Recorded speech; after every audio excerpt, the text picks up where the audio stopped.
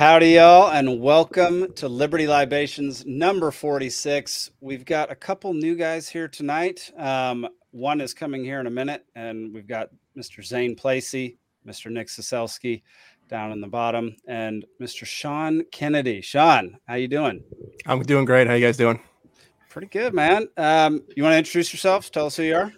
Yeah, Sean Kennedy. I'm the campaign manager for Joshua Smith. That was kind of announced a few days ago. I am new to libertarianism in a sense, but the ideals have always been there. So it's been an interesting little ride, and looking forward to hanging out with you guys tonight. Nice, I love it. Yeah, I interviewed Joshua Smith on the Free Georgia podcast that came out Monday night. So if y'all want to go check that out, you can go look at where he stands on all the issues and what his campaign's going to be like. Can you give us any insider information, Sean? Insider information. We had a new video come out today highlighting Josh and Ron Paul and some of what Josh is trying to really hone in on, which is like a second revolution based on Ron Paul's ideals. So that was a great release. We got a great reception from the guys in the Discord, and when it got put out on Twitter, it went really well. We got a couple more in the chamber we're working on, and we're really hoping to push some more media out. So we got big things. We're doing great. We're growing, and it's so far it's going really well. Heck yeah, I dig it. What is everybody drinking tonight? Zane, Nick, what y'all got? Actually, you'll have to forgive me. I forgot to get mine, so I'll be right back. Nick's going with the oldest brewery. There we go. I've got a non-alcoholic cocktail. Sean, you got anything to drink tonight? Of course I do. I got a small batch, Barton's Master Distillery. Okay, dig it. Heck yeah. All right, Zane, what'd you? I got something that matches my shirt, which is New Realm Beach Bounty Lime Lager. Man, that is such a long name for a beer. Like, that's way too long. Just be simple like Yingling. There we go. Yingling. Super simple. Everyone knows how to pronounce it and how to spell it. That's great. Well, y'all, if you have any questions about the Libertarian Party, if you have any questions about freedom, liberty, like what our principles are, any of that kind of thing, head on over to lpgeorgia.com if you're in the state of Georgia. If you're not, lp.org to learn more about the Libertarian Party in general.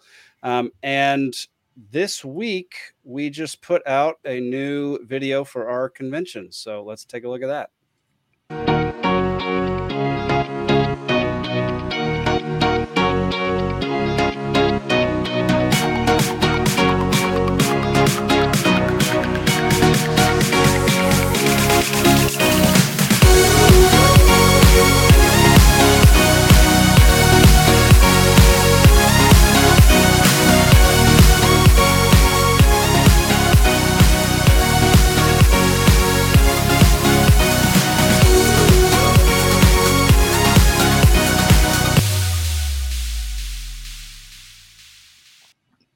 All right. First promo for Convention 2024. What do y'all think? So is this going to be like the months leading up to the Great Create where we have to watch that video every episode for the next 3 months? Yes. Nope. At least twice, if not 3 times. That is the only time we'll be watching it on this show. It's out there on Twitter, Facebook, wherever, if you want to go check it out. Yeah, a lot of good speakers this year. You know, I mean, we got Shane, we got Sarah Higdon, we got a presidential debate. Joshua Smith is going to be joining, Mike Termott, Chase Oliver. Who are other presidents? I mean, we have, 7? Rechtenwald. Rechtenwald will be there. Lars, right? Isn't he going to be there? Is that his name? I can't remember. Yeah, that's his name. Lars. I think he's going to be there. I guess we'll find out. But yeah, go get your tickets now because early bird tickets end on October 30th. I believe it's $62, and then after that it's $75, and then it goes up to $85 in late December, early January. So yeah, go get those now. Y'all, for anybody who is, I don't know, we're gonna touch on some very touchy subjects today. Some things that are in the news, things that get people canceled, things that get people really riled up. will be videos that are hard to stomach. So if you don't want to be watching any brutal videos, then you shouldn't be tuning in today. It's not the most brutal. I tried to filter out some of the worst stuff, but it's not going to be the easiest topics today. We're kind of waiting right now on our final member of tonight's show. We're going to do trivia first. Zane, is there anything new in LP world for you? If you're in Fulton County, definitely come on out. Our monthly meetups are fourth Tuesday of the month at Mutation Brewing in Sandy Springs. So we've got our October meeting coming up. Let me check my calendar. October 24th, 7 p.m. at Mutation Brewing in Sandy Springs. So definitely come on out to that. Heck yeah. Nick, what's going on in LPPA? I'm trying to think what's really going on up here. Been out of it for about a week. I've been busy with some personal stuff. Gotcha. Yeah, I put an offer on a house and that kind of got accepted, but now I'm kind of panicking on it. And there's some stuff in the inspection I didn't like, and I don't know if it's a whole mess right now. So I'm trying to figure stuff out with that. So that's been taking up a whole bunch of time and effort. As it does, man. Is it first time home buyer? That's what I'm doing. Yeah, trying to do. Dude. So yeah. it may end up happening. It may not, but the location was great, like 5 minutes from work. So nice. So we're gonna see how it ends up going, if it ends up going. So all right. Yeah, so I've been focused on that recently. That's understandable. I mean, buying a house, there's so much involved with buying a house, especially when it's your first one. It's very stressful. I remember when me and Nikki bought our first house, it was stressful as crap, man. I hated the whole process. And that's when you decide to live in a van. That's when I decided to live in a van instead. Yeah, once I was told the offer was accepted, I'm like, oh shit. Get serious real fast. It gets serious. Yeah, congratulations, man. That's awesome. That's a huge deal. Heck yeah. Yeah. So Sean, you said you're kind of new to the libertarian world. Can you go into that and like how you got into being Joshua Smith's campaign manager? Yeah, it's kind of interesting little run. So my upbringing, my dad definitely leans more towards libertarian. I remember back in 2008, him pointing at Ron Paul going, he should be president and they would kill him if he got in the office. So that's kind of the root of that upbringing. That's a good dad right there. I live in Mass, so we're used to the People's Republic of Massachusetts constantly stepping on our rights. And if you like your rights, then you don't like them. So there's not many of us left from what it feels like, but hopefully we can grow that a little bit. And I found Josh totally at random. I started getting back into Twitter again after Elon started making some right moves, and I found myself in a space for Josh and listened to him talk for a bit. And I'm like, all right, I kind of like what he's got to say. Checked his website out. Okay. I was unregistered, but it really is only two parties in the state. So really one party, I guess. So I liked what he had to say. He was looking for some help, asking for some help for his Discord, people to join. And I sat on it for about 4 days or so thinking about, is this something I would really be interested in doing? And I've always liked politics. I've always followed politics just as a hobby. I know I told you I was a career firefighter before I've been out the last couple of years. So like one of my favorite parts of the job, honestly, is shooting the shit with the guys at the back table and everybody throwing their views out there on how they're going to fix the world and, running out the calls.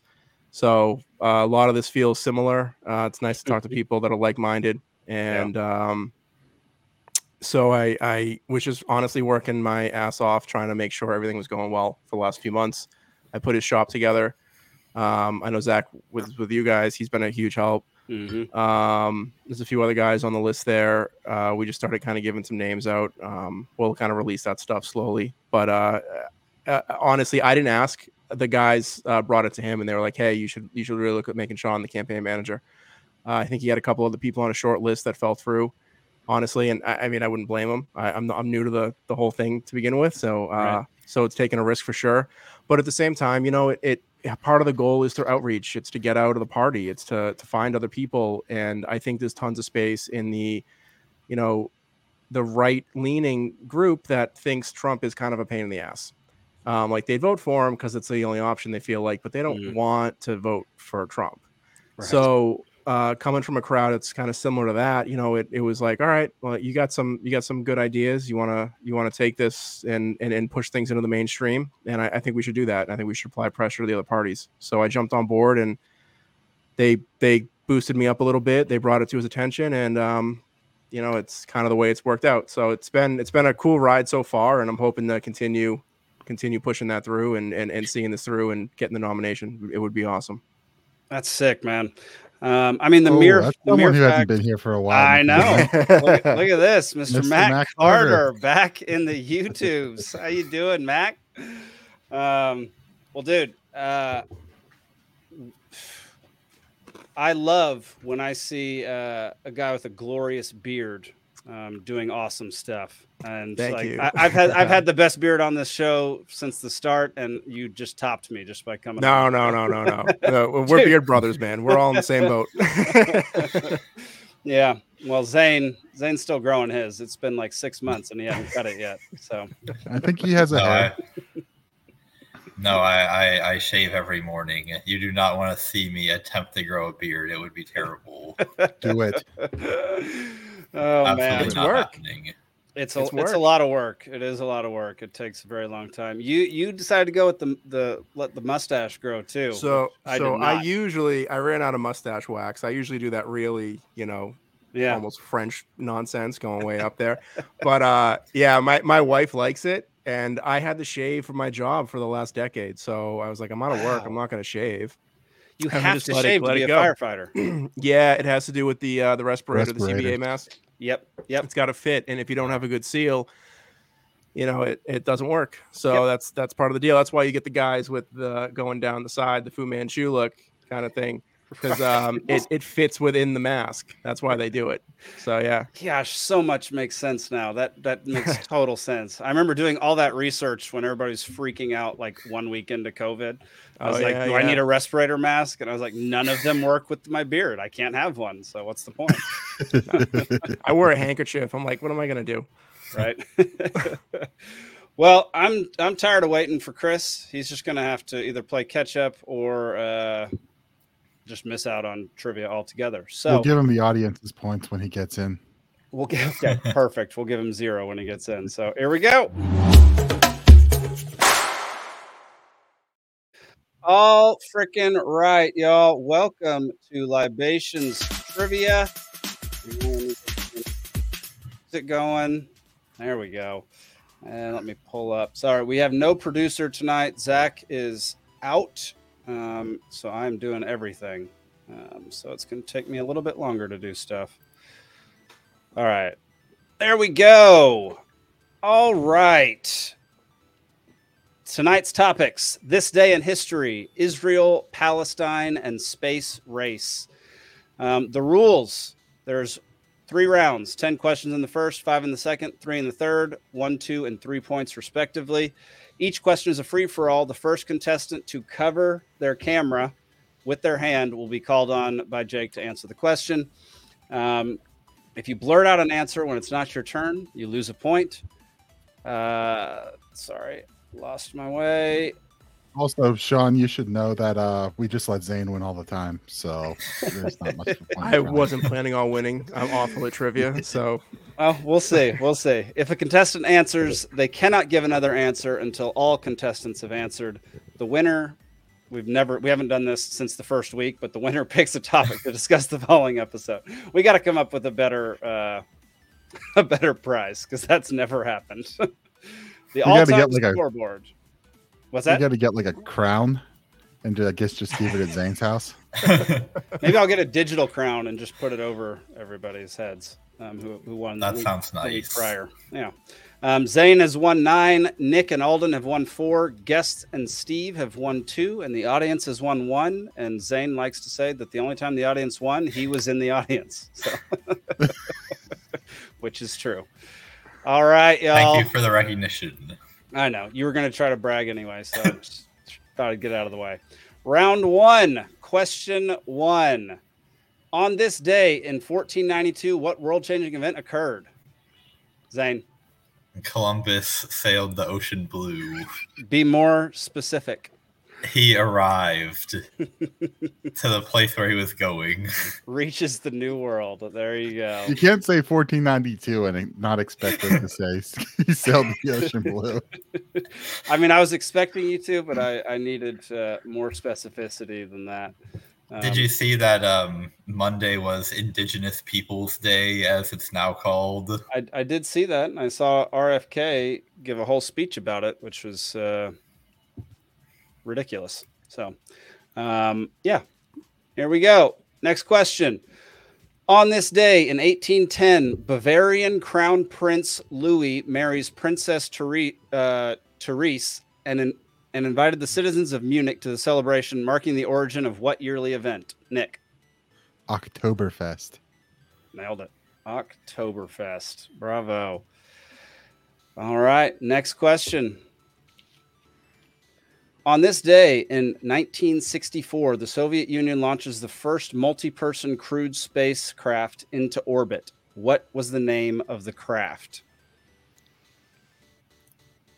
First multi-person craft. Yep. So it was not Yuri's. Zane. Svedka. No, it was not a vodka. Nick. Shot in the dark, and we're gonna go with Soyuz. Nope. Grumpy is incorrect as well. Sean, what's up? Sputnik. No, nope. That was incorrect. Anybody got a guess? It's not one I'd ever heard of, which is why it's in here. 5, 4, 3, 2, 1. Voskhod. The Voskhod 1. I know. I'd never heard of it either. But you're not going to get every question correct.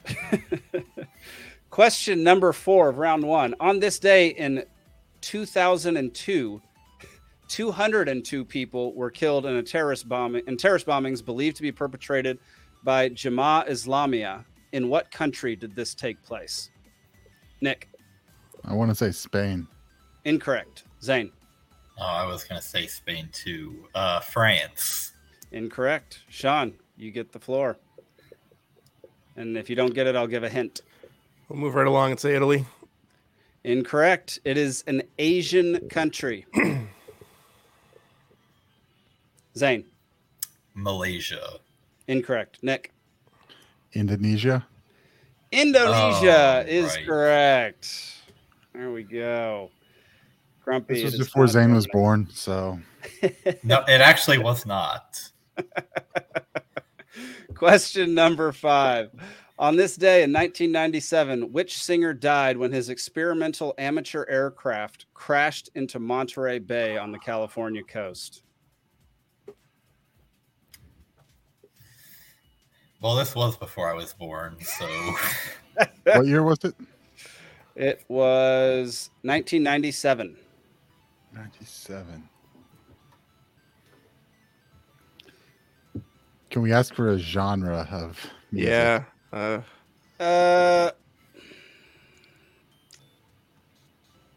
Country.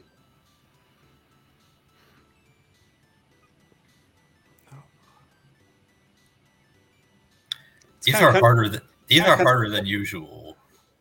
I think the fact that I gave so many details, the experimental amateur aircraft and Monterey Bay is kind of throwing y'all because he's very famous. I can't believe nobody in the audience is getting this. I feel like now would be a good time to say Jackie Chan, but I'm not officially going to say that. Sang the song "Take Me Home, Country Road." Nick. John Denver. John Denver is correct.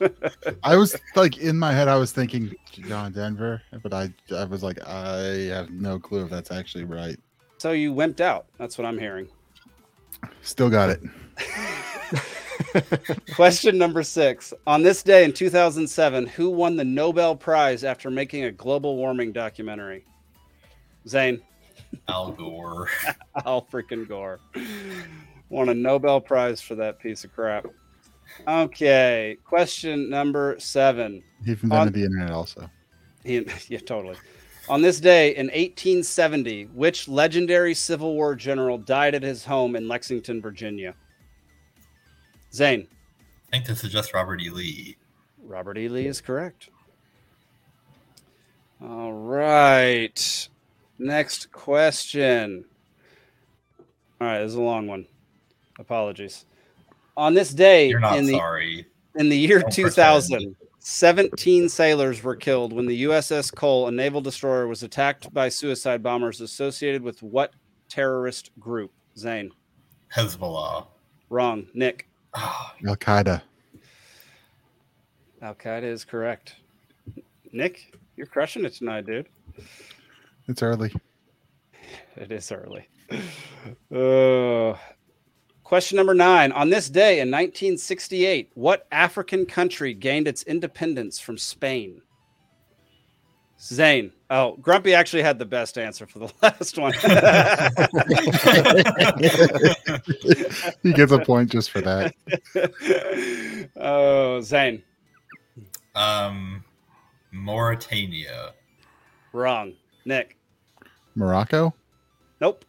Sean, the floor is yours. Oof. From Spain. Yeah, independence from Spain.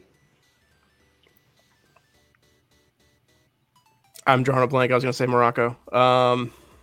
It's all good. It is a tough one. The this day in history ones were tough today. I was like digging for scraps. I'm trying to think of Nothing another interesting African happened country that October speaks 12th. Spanish. I don't know, man. You got me on that one. All right, it's open back up to the floor. I'll give a hint. It is 2 words. Nick. Shit, that messes me up. I made 2 words. I got nothing. I had a guess, and it's not right because of your hint, so I jumped the gun there, and I need to think for a second. Fair enough. Y'all get 10 seconds. I love that I'm stumping Zane tonight. This is great. 5, 4, 3, 2. There we go. Equatorial Guinea is the Yeah, correct I think answer. African Spain. I'm thinking like North Africa, Mediterranean coast. Yeah. Like I was gonna guess like Tunisia. I don't care what you're thinking. I said African. That was a deep cut. Well, it is what it is. All right. Final question of round 1. On this day in 1901, which president changed the name from Executive Mansion to the White House? Zane. Teddy Roosevelt. Teddy freaking Roosevelt. All right, y'all. After 1 round, Nick and Zane are tied at 4. Sean and the audience are tied at 0. And Chris is tied at -7. Actually, he's just a straight loser. He's Wait, not that's tied only with 8 anybody. points though, right? Are we sure we? What? That Yeah, was y'all 8 did- points y'all- and 10 questions. We skipped 1. We did 10 questions. spacecraft. And y'all missed. Spacecraft, Yep, Yeah, y'all missed 2. 2 of them. Okay. Don't question my math. I'm doing this. It's adding 1 by 1. I think I got it. Okay. Well, now we're going 2 by 2. So Now we're going 2 by 2. You can start questioning me. Question number 1. What date was the modern state of Israel established? I need the full date. Nick. We'll do closest to it gets it. I think it was the June. I want to say June 14th, 1949. Okay. Zane, what's your guess? June 14th, 1947. Okay. Sean, you got a guess? 48. Sean gets it. There we go. May 14th, 1948. How about that?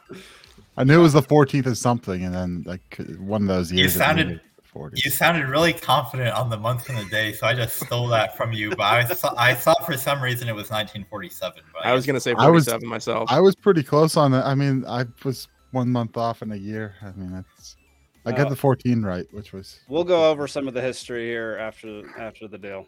My notes aren't even up where I have that date in the notes, so Perfect. I'm playing fair. I have the document like on my taskbar, but it's not up on the screen. So Well, good for you. Way to be a good sport.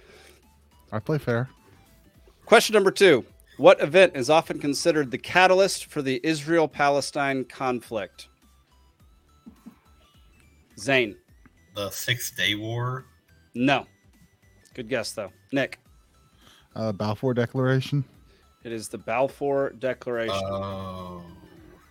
Yeah. Because the 6-Day War, if I remember correctly, is when Israel actually took over Palestine or parts of Palestine. That's way late into it. Balfour Declaration's 1917. Well, yeah, I see. That's 1917. 6-Day War was like 1967. But it kind of depends on how you're defining what started it. Because if you really want to know what started it, you'd have to go back to like Abraham, the beginning of human civilization. It's true. Not so much. I will argue that in my wrap up in my talk. Grumpy says Juneteenth. All right. Question number 3. What agreement was signed in 1993 to establish the framework for Palestinian self-governance in parts of the West Bank and Gaza Strip? Zane. That would be the Oslo Accords. That would be correct. Bravo. All right. Question number 4. What is the right of return in the context of the conflict, and why is it significant? Nick. Well, the right of return is I guess there's no right of return right now for Palestinians back onto their ancient homelands. And from the Jewish side, there's the right of return for Jews to come back to their ancient holy lands. There we go. Friggin' nailed it. Bravo. There's kind of a two-side way of referencing that, I guess. Yep, there is. Question number 5. Final question of the first round. What is the name of the conflict in 1967, which led to Israel's occupation of the West Bank, Gaza Strip, and East Jerusalem? Zane. I'm going to take that one. It's the 6-Day War. It is the 6-Day War. Oh. Yeah, this is a great one. After 2 rounds, Nick and Zane are tied at 8. Sean's got 2, audience has 0, and Chris is down to -30. All right. Question number 1 of round number 3. These are worth 3 points apiece. 3 questions. Which event marked the beginning of the space race? Zane. Sputnik. The launch of Sputnik, October 4th, 1957. Nailed it. Question number 2. What was the name of the program that first put American astronauts in space? Zane. Mercury. Mercury is correct. And Zane seals the lead with that one. Nick, you can almost catch up, but not quite. So, final question. What event marked the end of the original space race era? Zane. Apollo 17. Incorrect. Nick. Moon landing. Incorrect. Sean. I don't know how you're defining it. I was gonna say the Apollo missions. I don't know. I'm not sure. Apollo missions. All right. Sorry, God. Yeah, no, it's all good. Incorrect. I'm going to give a hint. It is a specific. How do I give a hint without giving it away?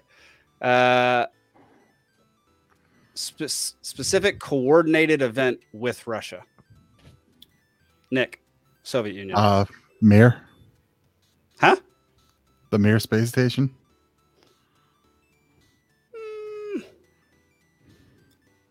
I mean, I'll give it was some sort of docking with Mir and Skylab, right? There's the answer. Oh, wait. The Apollo-Soyuz test project in 1975, American and Soviet spacecraft docked in space, marking the end of the space race, not the Cold War. All right, y'all. Go on. How about that?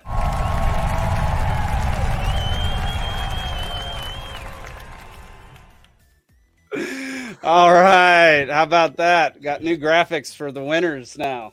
You just, yes, you had to spend a ton of time just making one, right? Yeah, I was gonna say you got one graphic there. I have one graphic for each person. I have Alden, Zach, Zane, Nick, Steven, audience, and guest. Actually, one of them gets used a lot more than the other ones, though. As of right now, yes, but you don't know that's going to be the case in the future. Plus, ever since we started doing it where you don't get to see the question, you haven't been winning as much. So eat a butt. Well, part of that is because there were a couple times where I had to miss the episode. So I've been on twice since the rule change and won once. Whatever. Okay, we have our fifth member coming to the stage, already drinking something. Mr. Christopher Bradley, how you doing tonight, brother? I'm doing well. Good evening, gents. Good evening. All right, what are you drinking? Moonshine with lemonade in it. That's a good call. That's great. Yeah, it's like 100 proof or something. Okay, well you're catching up quick then. It tickles. Chris, just let everybody know who you are, what you do, that kind of thing before we get into this whole deal. I am Chris. I clearly don't have enough lighting on in here. I am a stuntman and carpenter, and a father to a 3-year-old domestic terrorist. Perfect. Well, we're all labeled domestic terrorists these days. So well, you can't have a perspective without having enemies. This is very true. Well, Chris, thanks for joining, man. Appreciate it. Absolutely. Thanks for having me on. Sorry you light switch. Yeah, sorry you had to miss I don't know, was it like 2 weeks ago that you were supposed to be on and yeah, Ella wouldn't go to bed? Well, that was the issue tonight too. Gotcha. Go figure. I thought it was going to be like, oh yeah, Christina's not feeling great, so she's going to go to bed early, and figured she'll take the kid down with her. And I was like, yeah, great, perfect. They'll both go to bed together, no problem. Second I walked out of the room and said goodnight, it was Chernobyl level. I cannot describe to you the absolute abhorrent horror in her voice. It was just I had wronged an entire ancestry of people. That seems like a typical night for you, though. Oddly enough. It doesn't stop. I have a 6-year-old. Oh, good. It doesn't stop. You know what? I hate you for your honesty, but I appreciate it at the same time. Pleasure to meet you. Yeah, nice to meet you, man. All right, y'all. We're going to get into this. Here we go. We're going to talk a lot about Israel-Palestine conflict today and everything that's been happening. Yahoo News is now reporting that the Israel-Hamas war, the death toll reaches 2,500, including 27 U.S. citizens. Yeah, and I'm gonna mention it again. We're gonna say there are gonna be opinions that people don't like. There are going to be things that people don't want to see. There are gonna be things that people don't want to hear discussed at all. So if you don't want to be around for this episode, then log off now. Otherwise, let's get into it.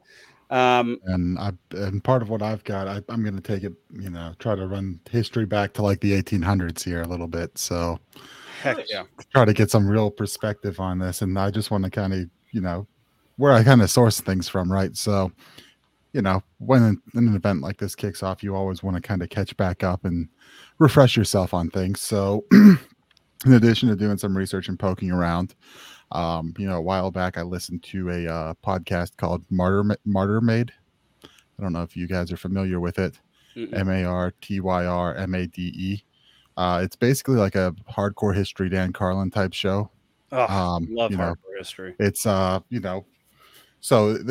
6 episodes covering the first 6 episodes he did.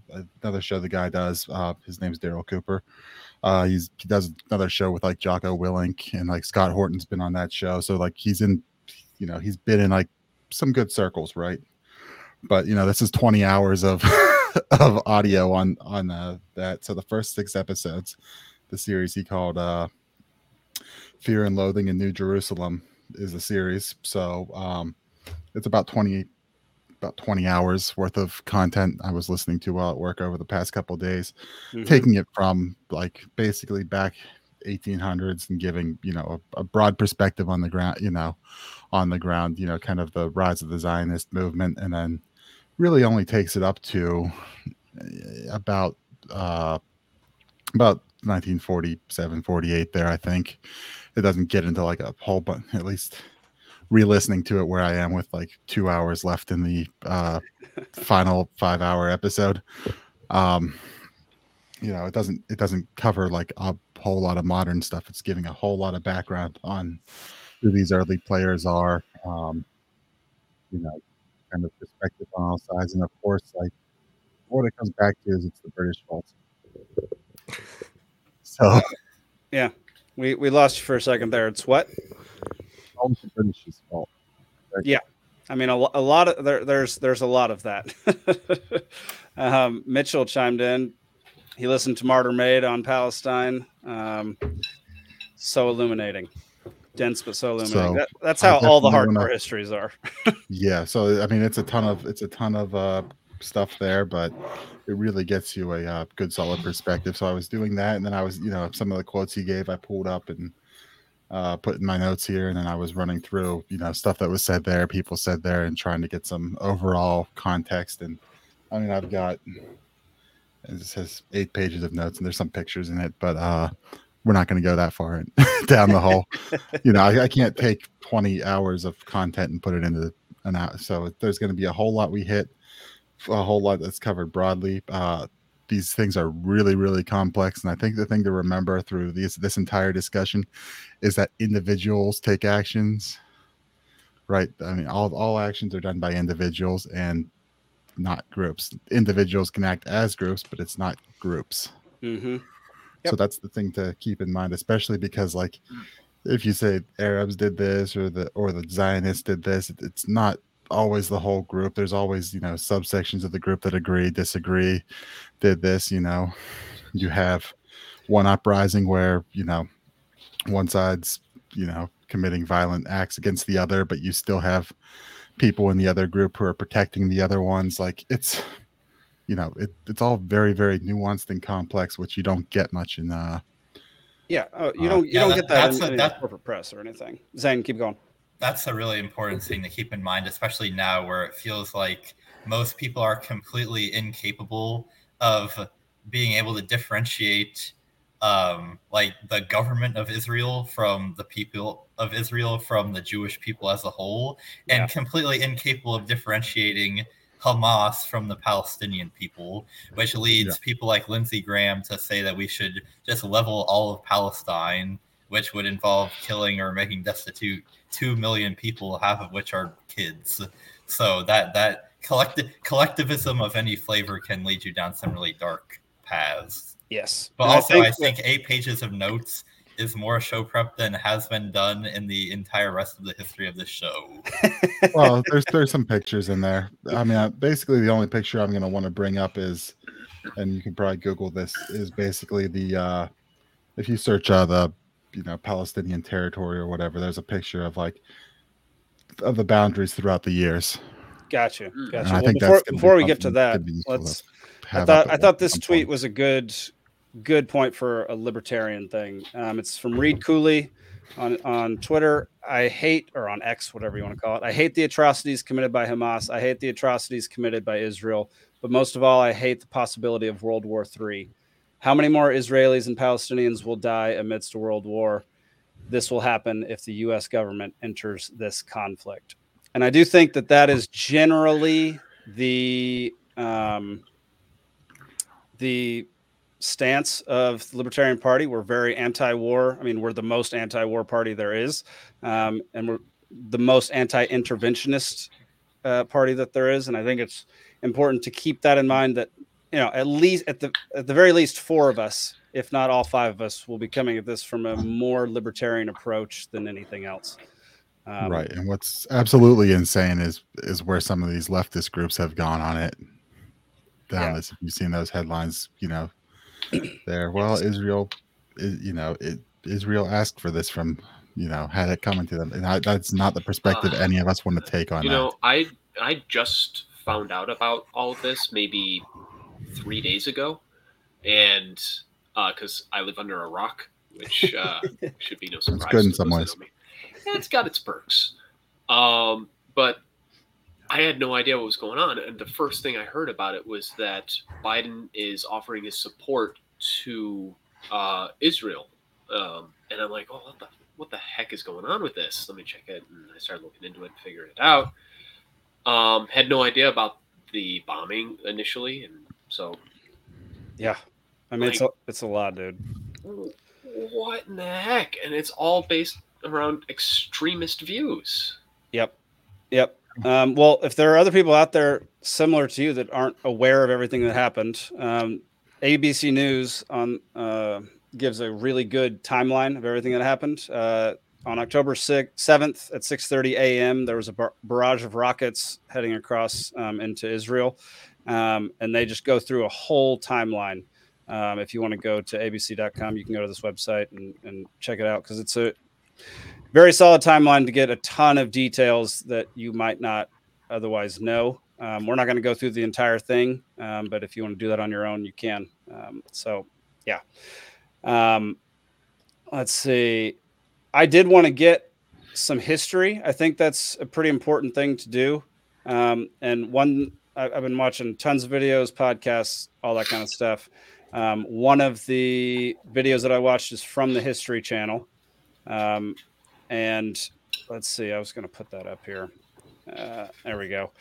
It's how the Israeli-Palestinian conflict began. It's 6.5 minutes long, which really only brushes the surface of the whole conflict. But I would highly advise you, if you have no idea what the past was between these two groups, I would highly advise going to watch some of these histories, because they're very informative. There's lots and lots and lots of history. I mean, dating all the way back to like Abraham, beginning of the Bible. So, but I mean, in modern times, we can date it to about World War I, really. Correct.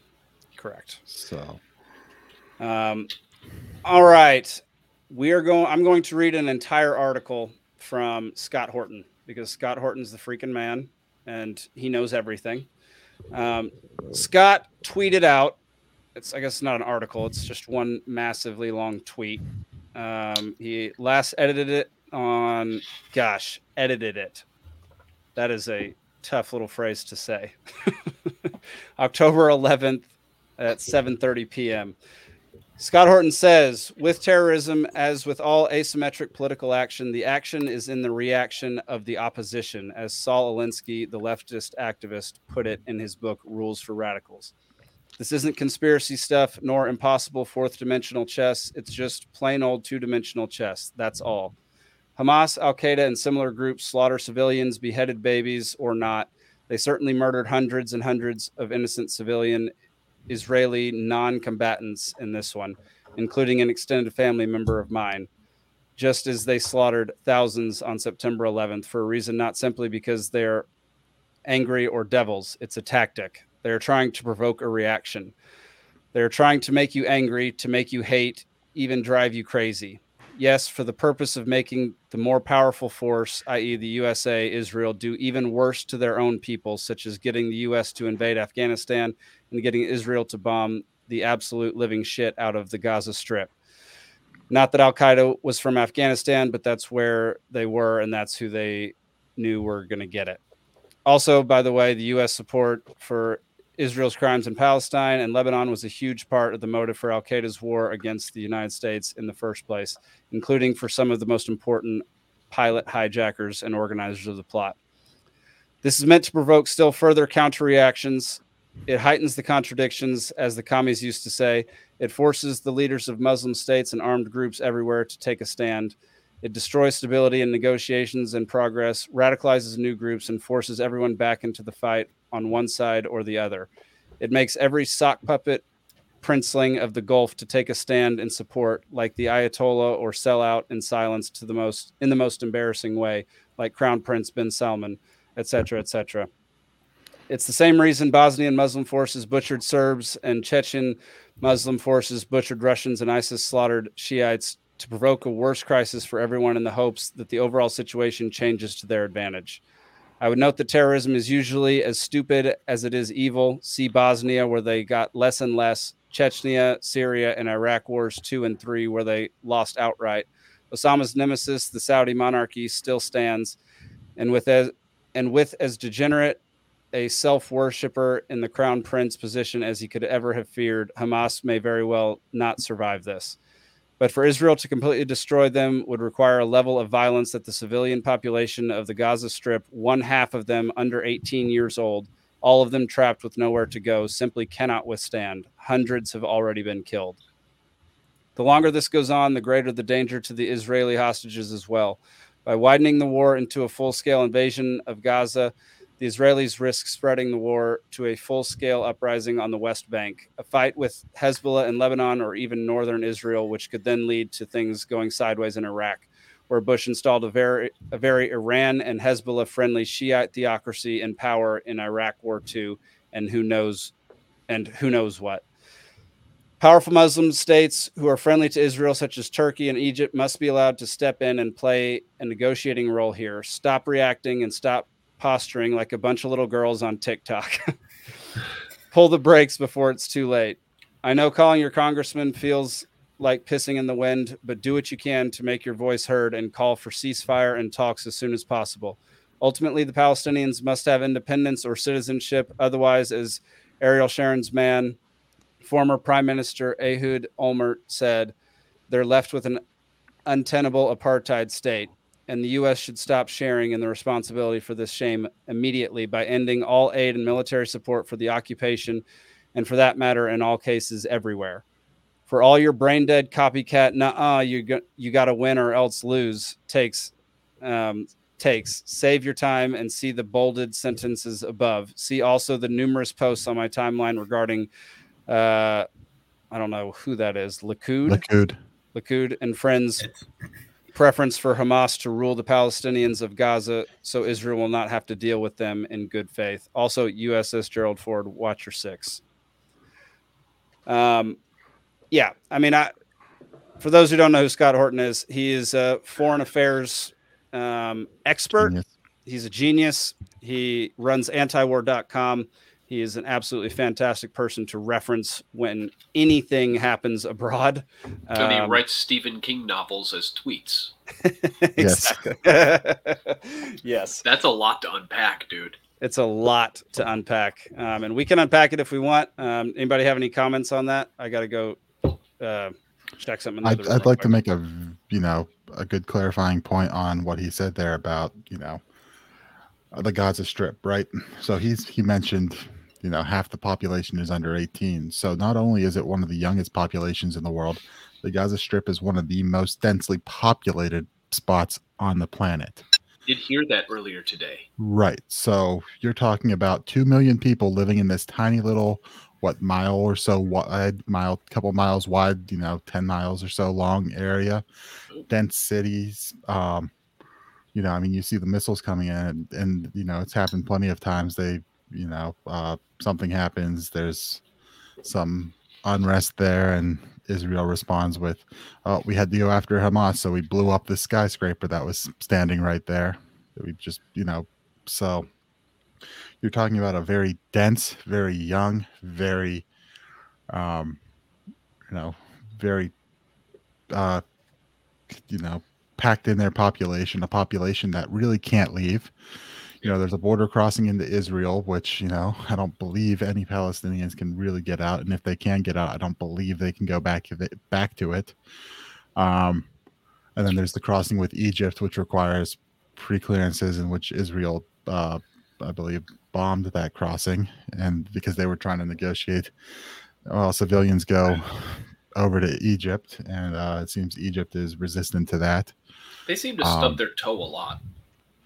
Yeah, and then not to mention there's been a standing Israeli naval blockade of the waters around there. So the fishermen in Gaza are, 5-7 miles, I think, is all they're allowed out. So basically all the toxic sewage and, raw sewage, human waste, everything coming out of the city gets dumped into the ocean there, and that's the same waters they're fishing in. So It's a very, very difficult, thing to look at. I mean, you see, they said they've cut the power to it. They're not allowing. I don't think they're allowing food or aid shipments into there. So it's a very, very tough situation. The people of Gaza are going to see from this, many of whom just trying to get by. Yep. It's very, very, very bad. And obviously, what's understood doesn't have to be said. Hamas is evil, and everything that they've been up to is very evil. But that doesn't mean that we have to 100% stand with Ukraine either. It's possible to remember things that happened more than 5 seconds ago and recall that for the past several decades, like Amnesty International and a lot of other respected human rights watchdogs have been saying for a long time that people do not like to hear that Gaza and the rest of Palestine are treated by Israel as an apartheid state, but that is the best description. Hardly anybody's allowed to leave. They've got constant sanctions on them. The Israel police and the military go in there all the time, blow stuff up in the name of fighting Hamas. And by the way, a lot of people will tell you that Israel is fully in support of a two-state solution if only Palestine would go for it. But Palestine won't. Or Hamas, the group who is governing Palestine, won't go for it because their stated mission is the destruction of Israel, which that's true, but it's also true that Israel doesn't really want a two-state solution either, because they just want to be able to keep taking more and more of Palestine of land that is already occupied by Palestinians, kick them off of it and build more settlements on it. So they're pretty much happy with the status quo, and it's been admitted by several top Israeli officials, and was alluded to in that tweet, that Israel has for decades been backing Hamas because they know if Hamas is in charge of Palestine, then Israel can be all like, well, we can't have a two-state solution right now because look at how unreasonable Hamas is. But the only reason Hamas is in charge is because Israel has given them the resources that they need to be in charge of Palestine. So it's a real... what they're saying about Hamas is true, but also they're the cause of it. And again, I'm obviously not saying that any of these attacks are justified, but we have to. I know I'm going on a bit of a rant here, but in the 1990s, when Osama bin Laden issued a declaration of war against the United States on behalf of Al-Qaeda, his number one complaint was, look at all of the destruction and killing that the U.S. and Israel are doing all over the Middle East. And even if you could say that bin Laden himself just hated America and our freedom or whatever, that declaration of war was what he was using to recruit people to come and join him being terrorists, was all the stuff that the U.S. was doing, meddling and killing in the Middle East. So when we think about why have the Palestinian people elected Hamas as their leadership when Hamas is bent on the destruction of Israel, perhaps it helps to keep in mind what could possibly be motivating them to be like that. And Israel's, frankly, repulsive treatment of Palestine for the past several decades is definitely not helping. Completely agree. Yeah, I mean, the similarities between Hamas's reaction to what's been happening to them and their people and what happened with 9/11 is striking resemblances. The amount of decades that we've been over bombing the Middle East, and to the retaliation of it being culminating, I guess, in 9/11 is very strikingly similar to what's going on here. I mean, they literally attacked by land, sea, and air all at once. Like, it was the most interesting coordinated attack I've seen in recent days. People flying in on little hang glider deals. Like, it was right. I've never seen something like that. I've just never seen something like that before. Yeah. Anyway, people are always able to create new and fascinating ways to kill each other. That's very true. Yeah. Yeah. Have you guys heard of the Millennium Challenge from 2002? It was a war game exercise. This is these guys flying in reminded me of this. So it was a U.S. war game exercise and in the Middle East, and what they had were guys on one, I believe, was a general, came in and basically just wiped the floor with the U.S. military using small guerrilla tactics, and he used people on like motorbikes dropping bombs, like messenger bikes, and like all these really small things that we think that the surveillance state is gonna, they're gonna catch the missiles and the planes and like the big shit, and then like stuff like this is what it reminded me of, where you just have small guerrilla tactics. It doesn't take much. I mean, it sounds like a fucking action movie. I mean, it sounds horrible as well, but it's like I mean, these guys are flying in doing Sounds this. like Red Dawn or Basis something. of it's the basis of terrorism, though. The idea of terrorism is to create terror, and there is nothing more innately terrorizing to the human soul than the unknown.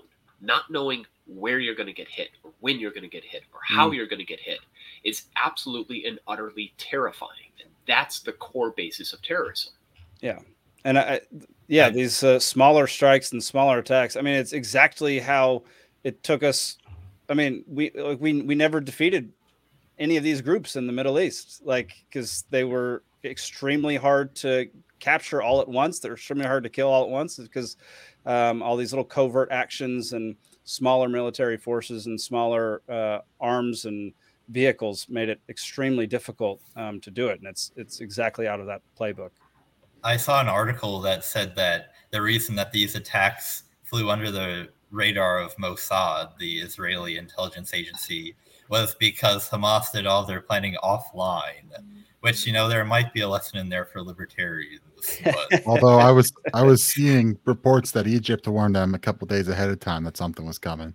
I heard that too, but I heard that Egypt said something was coming, but didn't know what, when, how, or where.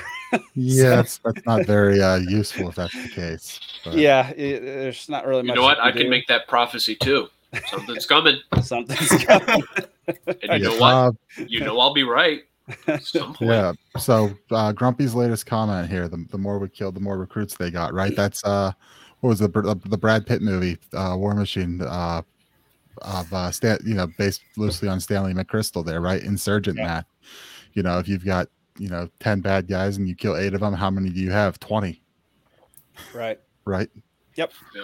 Yeah, I mean, there are stories of former Israeli soldiers that are recounting how horrified they were by some of the operations that they did in Palestine, like going to weddings or funerals where somebody said that there was a Hamas operative there and they just shot the entire thing up. It's a lot easier to justify these things when you feel like your religion backs it, or you're fighting for a group of people with a religious background, as opposed to even a nation state. I mean, it's an ethnicity and a religion. So I don't agree with it, but I can understand the idea where you feel like you're going to be killed or you need to kill other people, which is a horrible place to put people in. But I think it's framed that way for a reason by people who want to take the land over, who want to push them out. I know Nick or Zane, one of you guys touched on the Gaza Strip. It's an immensely dense area. Sorry to interrupt. I have to step away for a second. Cool. By all means, you guys keep going. Sounds good. It's a very densely populated area, and Egypt's not letting anyone in. They're not letting anyone in from the West Bank. And in my opinion, the reason why they're doing that is because it forces Israel to actually have to deal with the problem. It forces a humanitarian crisis within Israel's borders that they are then required to either kill people or find a new solution. But by not letting them in, it makes Israel look bad. Israel can't win on either side of that. So they can be upset that the Muslim countries won't take the Muslims in, but the Shiites don't want the Sunnis. They don't want a population shift. So there's other politics within those countries taking place as well. And they're creating an enormous global PR problem for Israel by not allowing these people to leave. Yeah, absolutely. And then you're getting awesome propaganda like this. Yeah, that sounds familiar. You either stand with Israel or you stand with terrorism. Libertarian Party of Colorado retweeted it and said, "Feel like we've heard this before."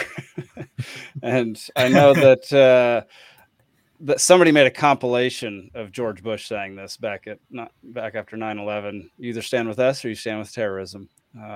And yeah, like he Dictators said it are like over and freedoms. over and over and over and over again, and like this is what they say every single time, and it's just not at all true. I'll refer you back to that tweet by Reed Cooley. That you don't stand with either one.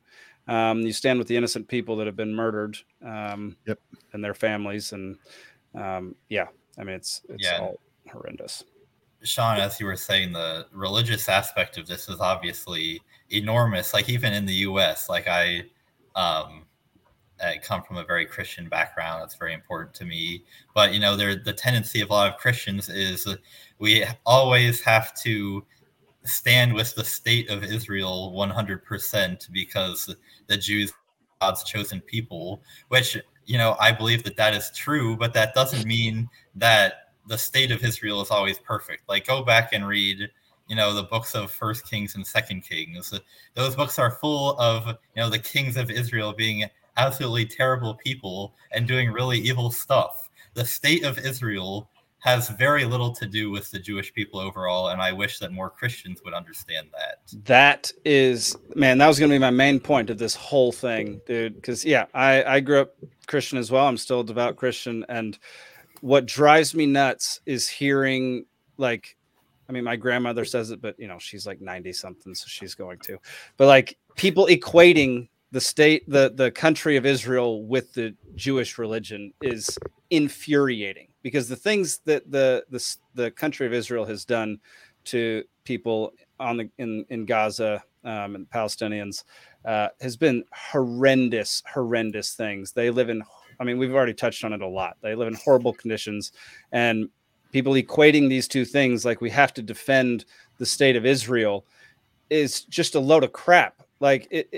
just because they've been oppressed and people have tried to exterminate Jews in the past does not mean that we should be defending a state that commits terror on other people. Those things don't necessarily go hand in hand. You don't have to do one if the other one happened. And that's one of the most frustrating things that you hear from basically every single Republican out there who wants to go full tilt into this war and demolish all of Palestine. Yeah, I mean, of all the libertarian takes that I have, like my family knows that I'm like a hardcore anarcho-capitalist Rothbardian. They're totally fine with that. My take on this is probably the one that they would disagree with me the most on, just because of those factors. Yep. Yeah, I didn't tell my parents to watch this episode. You want to get into some history? Yes, Nick, give us some history. All right, so this is me trying to condense 20 hours of listening and a bunch of other stuff down. But I think we need to set the stage right. Back to pushing towards the late 1800s here. What really kind of starts this here is kind of the founding of the Zionist movement. I would say kind of comes from a guy named, kind of really kicked off with a guy named Theodor Herzl writing a publication called Der Judenstaat, the Jewish State, and that kind of founded more or less political Zionism, right? So I mean, you have to kind of take it back to what people, what Jews in Europe were going through at the time, right? I mean, they were outsiders. They were living in their insular communities, discriminated against, violent pogroms against them, especially as you see a lot of the, early founders of this came out of the Russian Empire, where this was worse. There was kind of a wide, sort of a fairly wide range of treatment, right? Like from the Russian Empire, where you see a lot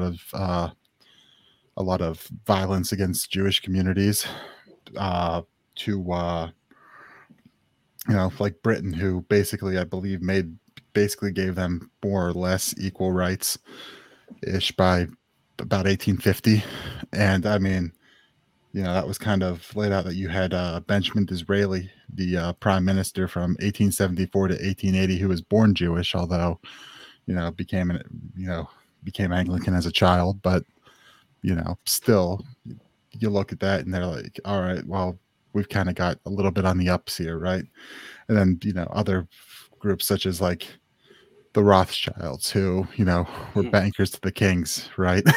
And by that point, that started in they started their thing in the 1700s, and I think by that point they eventually became became nobles in the Holy Roman Empire in the UK.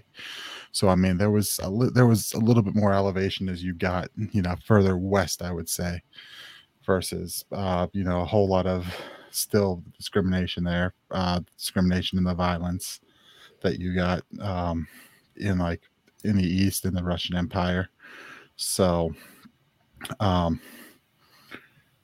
so one quote that I found, that I pulled out of the Martyr episode, this came out of a manifesto from a group, but basically in it, right, it says, we want a home in our country. It was given to us by the mercy of God. It is ours as registered in the archives of history.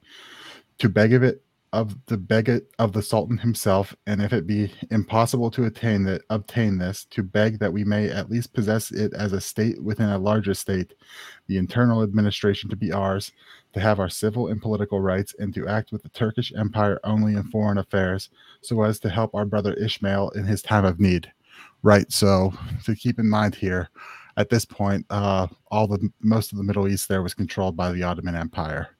So there's not a whole lot of European influence going on in Palestine and the Levant in that area at that point, right? It's primarily Ottoman Turk control. They've got, I think the last interaction would be like Napoleon coming through after his adventures in Egypt and absolutely slaughtering people in terrible ways that kind of, still remain with the people, 100 years later as more Europeans start coming through. And then and before that, really the previous interaction was like the Crusades, right? So it's been very isolated, from a lot of the large European power influence because of that Ottoman role in Turkey, in Istanbul. So but basically what they're saying here in this is, hey, we think that it's also good to keep in mind that it's not just Muslims living there, right? You got a large Muslim population, but you do have a large Christian population as well, and a minority but still present Jewish population that had been living in the area, right? So you've kind of got everyone just kind of living there and doing their thing, and they, these guys are saying, hey, let's go beg of the Sultan to give us a little bit of land so that we can have our own place, get away from this violence in Europe, these people discriminating against us here, and let us, have some peace down there. And, so as to help our brother Ishmael. So they're talking about, the Muslim population, like, hey, let's go down there. We'll go get along with these guys. They're not, our enemies up here in Europe against us here, not down there. So, early on, I think there was some idealism with that, which of course kind of dissolved kind of quickly on that. But you had a lot of different sort of views on the through the Zionist movement, right? There was a large influence coming from the leftists, the socialists, the communists, which kind of makes sense. You see these guys in the Russian Empire as well, which, I mean, those are the ideas going around the Russian Empire come turn of the century. You eventually end up with like the Russian Revolution overthrowing the Tsar there. I mean, Leon Trotsky was a Jew who dabbled a little bit on this side and decided it wasn't for him. But I mean, you're being discriminated against and all this violence, and you have a political system saying, oh, we're going to go be equals and no classes and things like that. It's not hard to see how that could sound good to a lot of people living in those conditions. So that kind of had a large influence on a lot of it and kind of led to the labor Zionism, which to the kibbutzes in Israel now, and things like that. But you also had the cultural Zionists that, the most interesting thing I'd say there is that they resurrected the Hebrew language, right? It had been basically dead, unspoken for thousands of, hundreds, thousands of years at that point. And they said, well, we're going to create a, we need to have our culture, and the first thing we need to be able to do is communicate to each other universally. So they went through and they're like, all right, we're resurrecting our ancient language here. So that was a planned planned out project that they did. And the cultural Zionists weren't even so much like everyone needs to move down there. They were like, yeah, people should maybe could come down here and kind of give us like our, the way it was kind of compared was that the Muslims look to Mecca, Jews look to Jerusalem. So having a presence there and some culture kind of around it was sort of what they were looking at there. So you had a a lot of it, and then you got into the political Zionism. Guys like I said, Theodore Herzl there, and Chaim Weizmann, who was ended up becoming the first president of Israel, president of the Zionist organization. He was British and spent a lot of his time going between the British and as the British gained in power there. So people start moving in there. Little things here and there, but really what kind of kicks this off is World War One. So we had World War One. Like I said, the Ottomans controlled Palestine at that point. And at the point, and at that point, the Ottomans were against the Allied powers. They were aligned. So the British were obviously fighting the Ottoman Empire. You had the whole Arab revolt with T.E. Lawrence, Lawrence of Arabia. And, basically they were expecting to have their own Arab state at the end of this here. But at the time, you've got the British doing British things, as one would suspect. And they're trying to cut deals every way they can, right? So the British are, they have T.E. Lawrence telling the Arabs, hey, telling him to tell the Arabs, hey, you guys are going to have your own independent state. We're going to put a Hashemite king on the throne there. And, you guys are going to be able to rule yourselves. You're no longer going to have the Ottomans over you. They were also telling, the Zionists and there's, the Zionist movement with the Balfour Declaration in 1917, hey, we're going to give you a homeland there. They're telling France with the Sykes-Picot Agreement, hey, you're going to get this part of it. And then they're also going back to the Ottomans and saying, hey, maybe we'll let you guys stay around, but get out of the war. So they're like, play this every direction they can.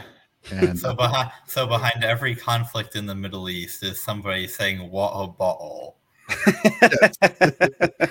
It's all the British's fault. I mean, it definitely they played a massive role in screwing this whole thing up. I mean, so they promised a whole bunch of different people who literally can't stand each other, basically the same exact area of land. It just set the stage for this entire thing to go incredibly wrong. So you had like T.E. Lawrence, because he kind of knew that he was playing the Arabs, that he was kind of having to fall in line and follow orders and tell them what they wanted to hear. But, he said, for my work on the Arab front, I had determined to accept nothing. The cabinet raised the Arabs to fight for us by definite promises of self-government afterwards. Arabs believe in persons, not in institutions. They saw me a free agent of the British government and demanded from me an endorsement of its written promises. So I had to join in the conspiracy, and for what my word was worth, assured the men of their reward. In our 2 years' partnership under fire, they grew accustomed to believing me and to think my government, like myself, sincere. In this hope, they performed some fine things, of course. Instead of being proud of what we did together, I was continually and bitterly ashamed. So, so basically what ended up happening here, so you had the, so like I said, the Balfour Declaration was issued in 1917. Mm-hmm. November 2nd.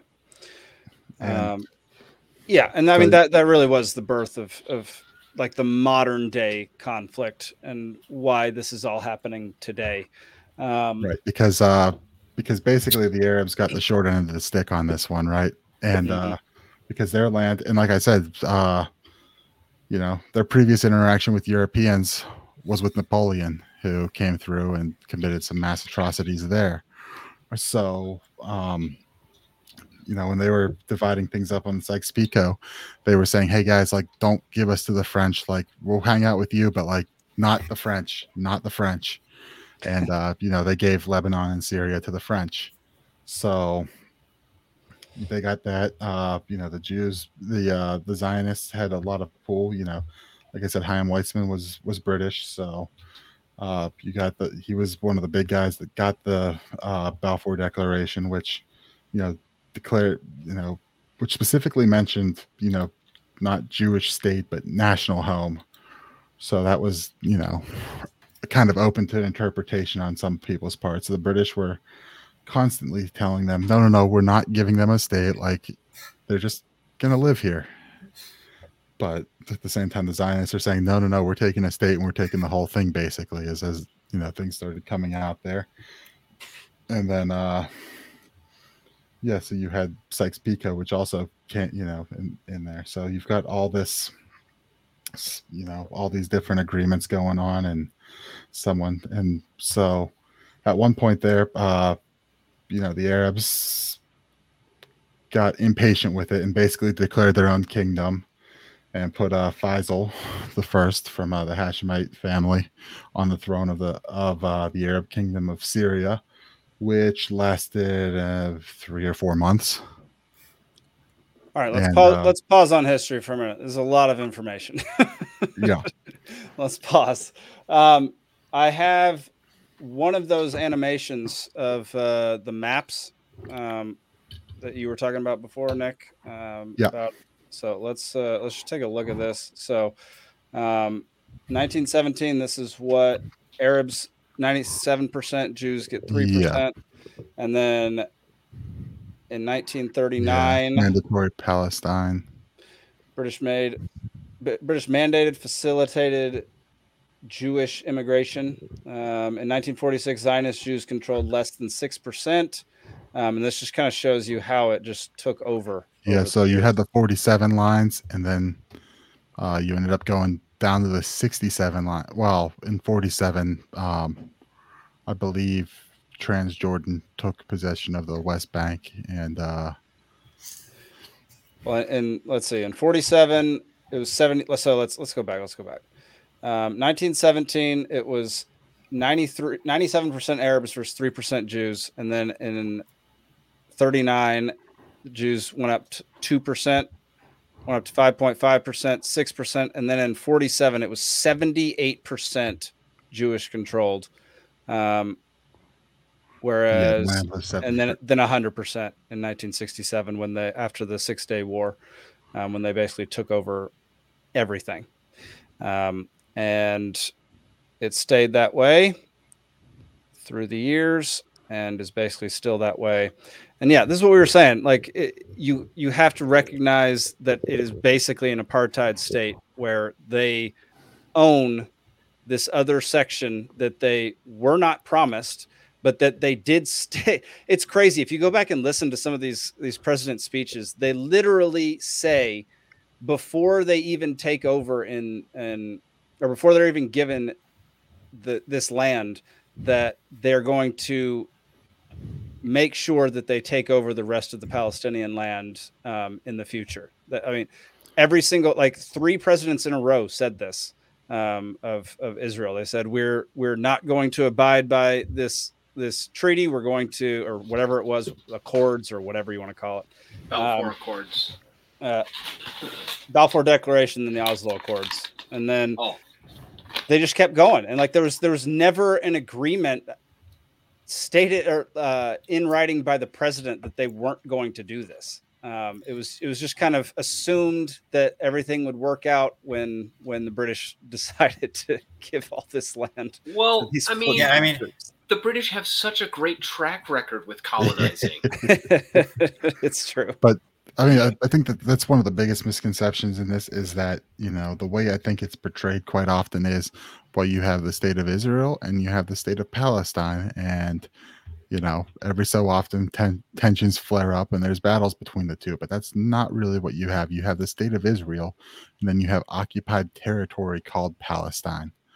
You have two large chunks there, right? You have the West Bank and you have the Gaza Strip. Yep. Two disconnected populations there, and they're not really self-sovereign. It's not really a self-sovereign country, right? You've got checkpoints to get in and out of there. You don't have necessarily freedom of movement. If you live there, if you leave, you're not really getting back. Like, it's very there we go. And then as you see later, more and more you see settlements start popping up into the West Bank. So as it's occupied, and you're seeing more and more settlers moving into the occupied West Bank, just further displacing population. And that's a lot of the tension you see today, is that like tensions flare up when they say, oh, we're building a new settlement, and they go and they clear out an Arab village and move the people somewhere else, tell them you got to go somewhere else, and they start moving in. The thing with a lot of border disputes from the libertarian perspective is like, this is really lame. It's one state versus another state. Who cares? The thing that matters here is, individual property rights. But the thing here is, every time Israel is, going into Palestine and taking some more territory, what that entails is telling individual Palestinians, get out of your own property and never come back. It's individuals being dispossessed, and that's the important thing. Well, like what gets interesting is going back historically on this, right? So a lot of times a lot of that land was controlled by Ottoman nobles. Richer families from certain areas, the cities in that area, were controlling huge swaths of land. And a lot of the population there were farmers paying rent and working the land, right? A lot of the owners of the land, granted, either bought up on the cheap because listening to the podcast, my understanding is the way that the Ottomans conscripted was based off of land records. So when conscription started coming up, the richer landowners would sometimes, say, hey, they're conscripting, and like scare people into selling off their land to them and basically renting it back. So, a lot of times the Zionist organizations would come in, they'd buy the land from the owner, but was that duly acquired? Was it, it gets very complex there, because this person's technically the owner of it, but also that person may have just come to it by government favors or outright fraud and some money, and buy it up, displace, and then say, well, you're no longer allowed to work here, right? That's some of the stories told in there, was that they'd buy up the land, and they'd tell them, hey, this is our land, you guys can't work it, only we can work our land, so you've got to go somewhere else. And then oftentimes no one would be there to work the land, and what was a prospering farm was just sitting there falling apart. Like, it was, there's a whole lot of shots like that are like, that'll leave a bad taste in people's mouths. Just want to say, Nick, you're doing a great job of trying to not step on a landmine here. So strong work there, buddy. I'm trying very. No, you're doing a good job. Here, so let's talk about for a second. Yeah, no, let's talk about for a second. One of the arguments outside of the let's just back Israel at all costs that both right wing and left wing folks have been doing over the past few days is the fact that 27 or 22 Americans have died thus far. And a lot of people that I've been seeing online say that in and of itself is just cause for us to get involved. What are y'all's thoughts on that? Get involved is doing a lot of work in that sentence. What does that mean? Yeah. Militarily, boots on the ground, get involved in the war. I would want to know where their primary status is held. Are they primarily American citizens or are they primarily Israeli? Because every Jewish person in the United States has the ability to get Israeli citizenship, and most of them do. And as a dual citizen with a different country, my primary residence and nationality is American. It's not Irish. So my heritage is Irish, but I'm not Irish. I'm American. Right. So who are these people that have died? They're like everything else going on in this entire conflict. There is so much nuance involved here. And I don't think we should be throwing boots on the ground because people that have American citizenship, but maybe primarily Israeli, unfortunately, have died in the conflict that's going on over there. Mm-hmm. Yeah, no, I would 100% agree. Zane, you got something to say about it? Yeah, the first thing that we should do is stop sending Hamas our money. I mean, I saw a meme where it was like the Israeli rockets firing at the Hamas rockets, and on one side it was saying U.S. taxpayer money, and on the other side was also saying U.S. taxpayer money. Yes. So much of this is, our own fault that getting involved, it's really tragic that, everybody in this conflict is dying, and it's tragic that 27 American citizens have died, but that's ultimately completely irrelevant to the question of whether the situation would be helped or hurt by additional American involvement, and I don't think that it would be. I mean, it does appear that we have supplied many of the weapons that are being used in this. Yeah, there's no shock that Iron Man. If you play both sides, you always win. Yeah, there you go. Play both sides. Yeah, all about it. I saw this, and I don't know what to think of it. Israeli army confirms bombings of Damascus and Aleppo international airports in 2 simultaneous attacks. What is Aleppo? I was going to say it. Let's not reference one of the worst libertarian moments on national TV. Let's not do that. I want to know why y'all think this is the case, and for those who don't know where these are, so you have so Gary Johnson, you have the Gaza Strip, you have the Gaza Strip down here, you have the West Bank, you have Jerusalem, this is Israel, and then up here you have Aleppo and Damascus in Syria. So can anybody explain why it would be the case that Damascus and Aleppo International Airport have been attacked simultaneously? Because Assad was being bad again. Oh. I would say if the attacks are by Hamas and it's all connected, then it would be, tactically speaking, a distraction. Yeah, I guess so. And I mean, the other thing is that various groups of Muslims hate each other almost as much as they all hate the Jews. Which is why I say wouldn't be if it was Hamas. Right. Yeah, this could be something completely unrelated. And it could just be another one of those groups taking advantage of a poor situation to make their strike.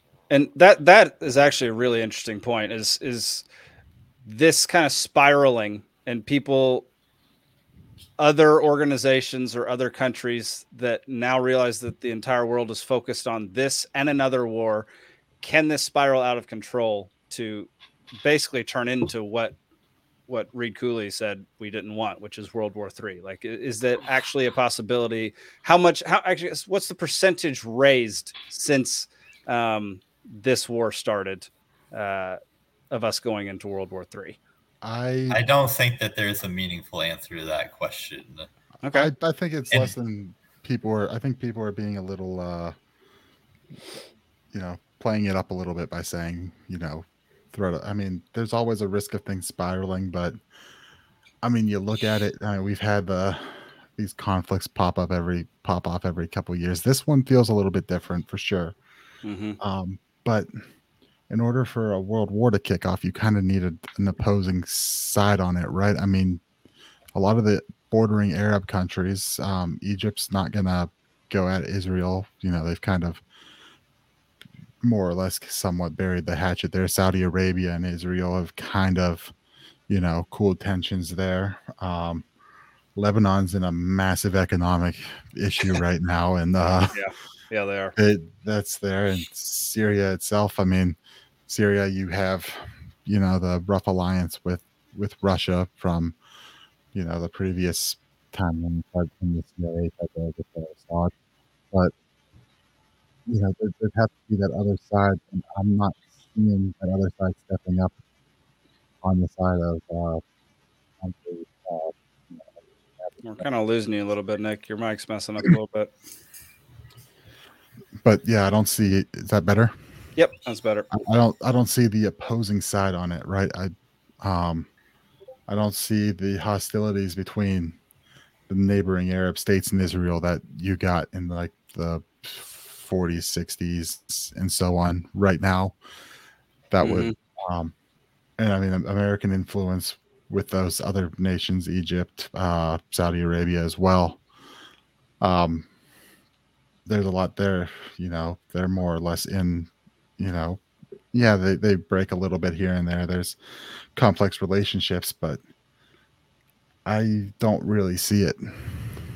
Okay. Yeah, it seems like a more of a civil war that's happening as opposed to a global situation, even though there are global and international interests involved. Yeah.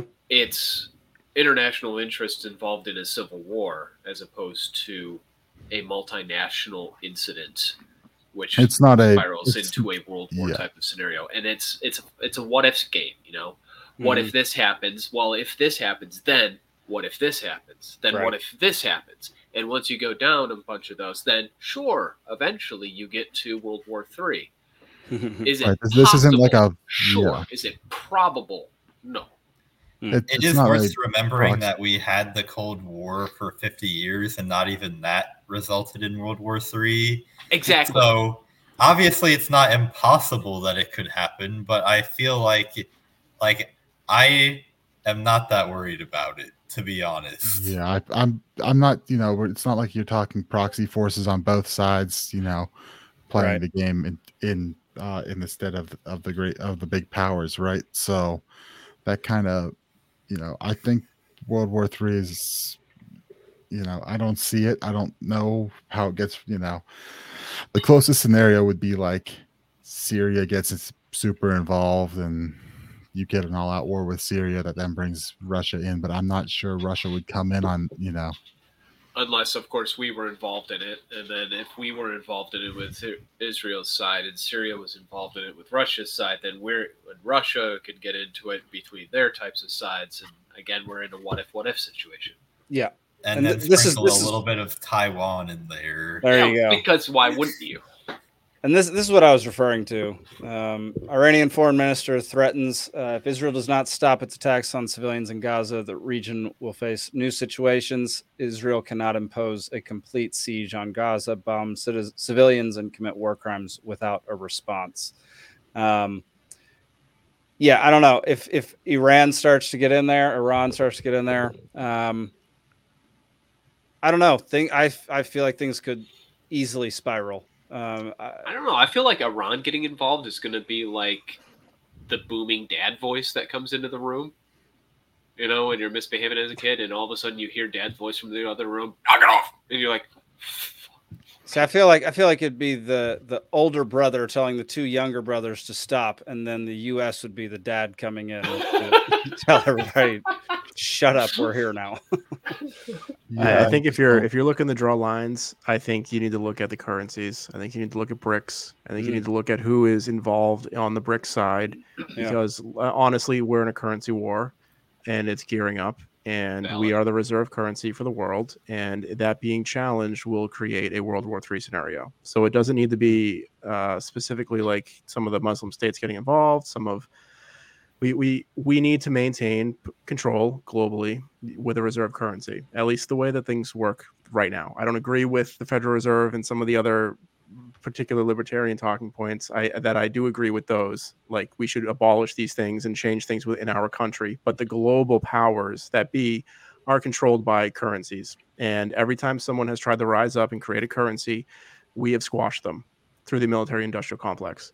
And right now, Russia is pushing it again. And Iran is a part of that. Syria will be a part of that. Same thing's happening in China with Taiwan. So we have multiple fronts that are about to go off at the same time. And a lot of that actually has to do with trying to tank our currency. It doesn't have anything to do necessarily with global positioning strategies. We don't need Israel as a jump off point in the Middle East anymore. We have the ability to park aircraft carriers wherever we want. So they're not as critical to coordinating anymore with the capabilities we have. But when it comes to the currency wars, I think that's what we're looking at. And you could see Russia's going to back Iran and they're going to back Syria. And then you get China involved because they want to tank the U.S. currency. You could be looking at something from a different angle as opposed to just Muslim-Jewish relations, which are not going to improve, quite frankly. So, I think you could have spillover. I think you guys mentioned the airports. You're knocking out. You can only land planes in so many places. So whoever benefits the most from those things not being able to land there, they did it. I mean, why wouldn't they?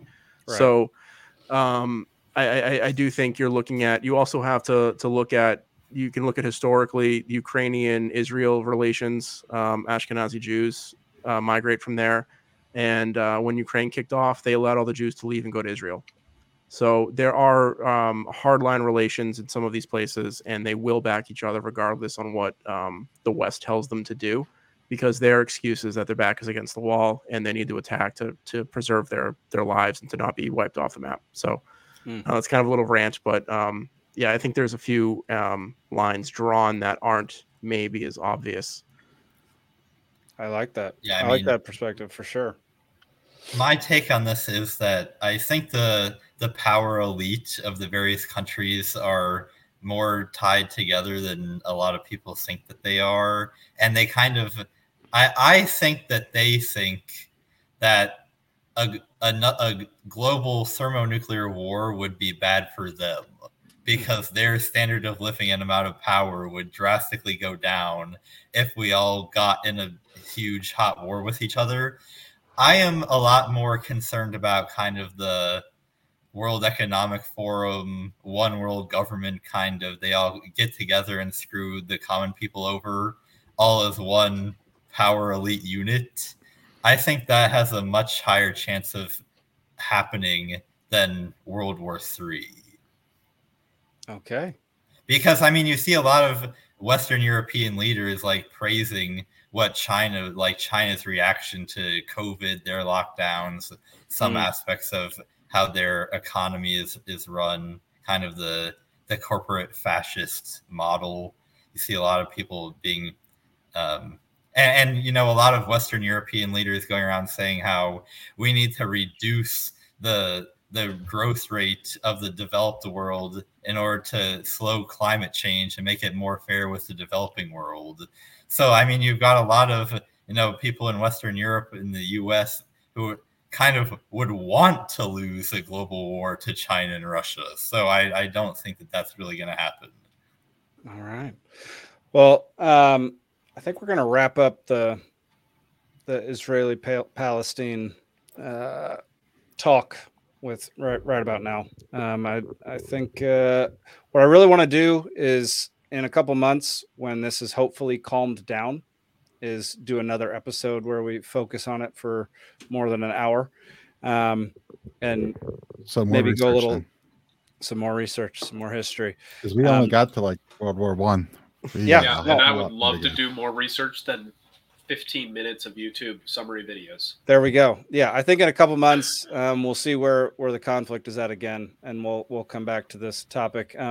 Another good thing to watch is this documentary. It's a fantastic documentary. It's Gaza Fights for Freedom by Empire Files. It's on Vimeo. I'm not sure if it's anywhere else, but I watched it about a year ago when it came out, and it is it came out 4 years ago. Interesting. I watched it about a year ago, and it's fantastic. So head on over to Vimeo and check that one out. It's not mine, so I'm not self-promoting here. It's somebody else. Didn't you have one over there? I have one on Vimeo. Yeah, I've got a few on Vimeo, but we're not going to talk about those right now. He's also got a few on some other sites, but you got to ask nicely. The internet is so big. Where could that be? Goodness gracious. All right. Well, we have some Atlanta news for those here in Atlanta. A man is dead at the hands of police. His name's Johnny Holman. There's going to be a march on, is it this Saturday? Sorry, y'all. I think it's this Saturday. I can't remember. It's somewhere in this article. If you go to ABC News, Johnny Holman died seemingly as a peaceful civilian during a traffic stop. Died via taser. The cops tased him, and allegedly, according to the family, he was not resisting. He was not doing, according to them, he was not doing anything wrong, but they're refusing to release the body cam footage. And so the march is about the release of the body cam footage and transparency in the Atlanta PD. Has anybody heard about this story? I'm unaware of it. Gotcha. Well, our very own Grumpy Gnome was the one who, or no, was it Grumpy Gnome? I forget. Somebody sent it to me right before the show. I watched a little bit of the video. I read some of the article. It's an interesting one to keep up on, and I would highly encourage y'all to check it out, because yet another person dies in the hands of the police, which is never a good thing for freedom. Anyone? Ever. Speaking of police, here's one that Grumpy Gnome did give just before the show started. Former Missouri police officer accused of sexually abusing 8 handcuffed detainees. My only question is, separate or at the same time? Whole lineup. Yeah. Marcellus Blackwell was indicted on 21 federal charges on Wednesday. Wow. 21. It's just, I mean, we try to highlight police brutality pretty often on this show. We talk about it quite a bit. Sexually abusing people while they're handcuffed, non-consensually, is one of, I mean, goodness gracious. I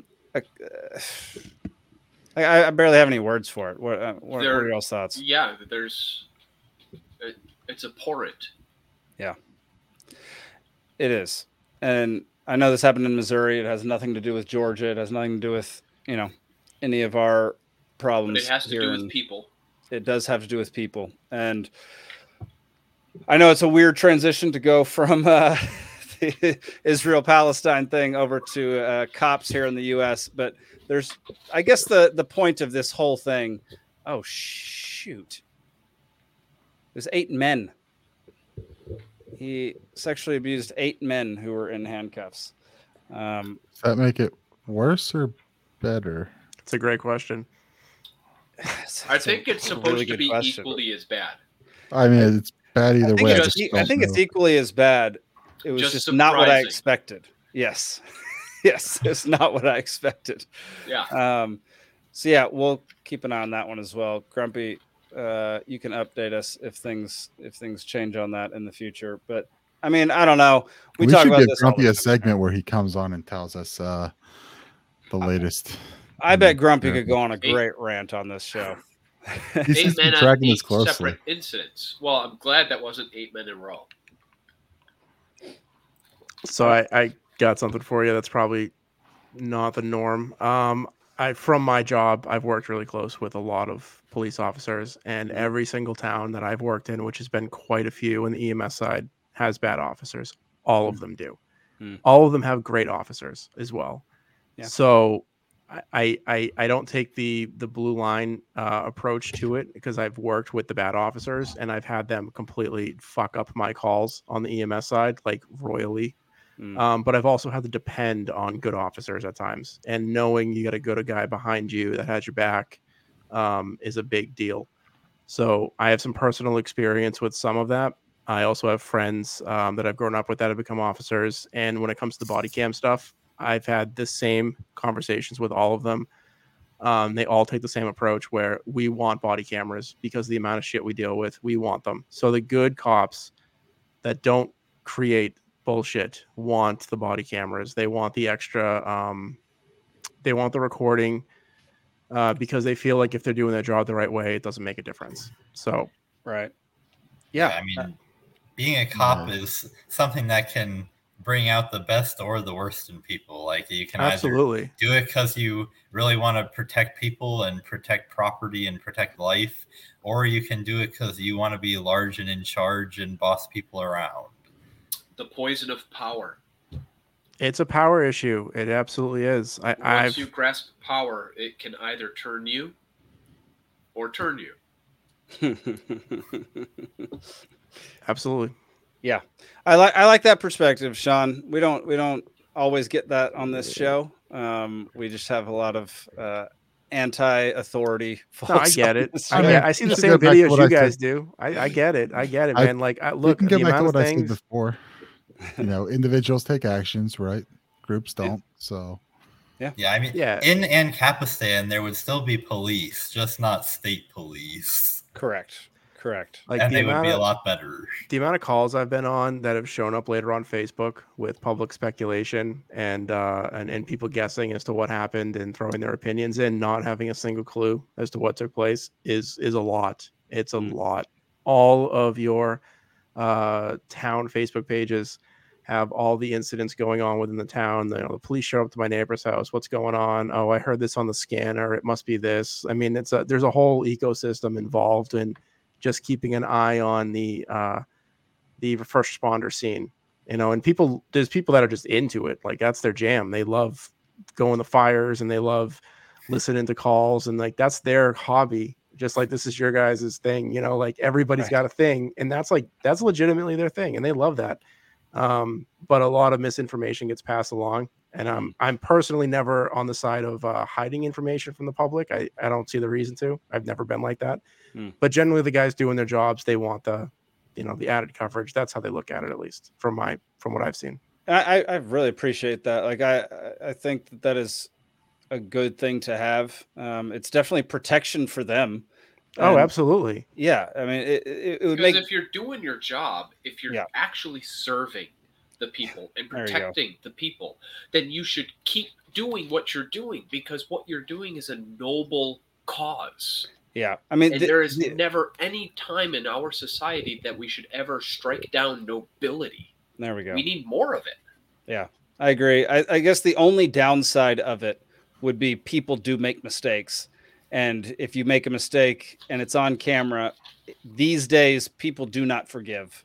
There's far too little forgiveness in today's society. Far too many people holding grudges and maintaining things that have been said for like 20, 30, 40 years, still holding grudges about those But it has to matter on where that line is for what the mistake is.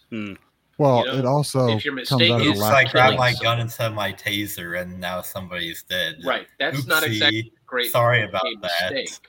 Right. If your mistake is, oops, I called you a racial slur.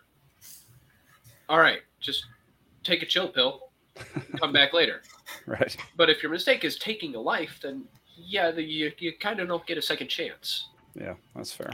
Well, also it comes out of a low amount of trust, right? I mean, when the bad stuff's being covered by, the bad stuff that goes on isn't held accountable, and it's being covered up, or we're just going to make an excuse for this and move on. Oh, we're going to, protect that thin blue line or whatever. We're going to protect ourselves. Instead of calling out the people who are an issue, instead of, having the union step in and say, oh, we're not, Again, even on those calls, like, just we all have coworkers, and who sucks, and who knows what they know how to do, and who knows how to do their job. And the second those people that suck show up, or you show up to back up somebody that sucks, it's immediately apparent. You're like, God damn it, this person just makes the dumbest goddamn decisions constantly.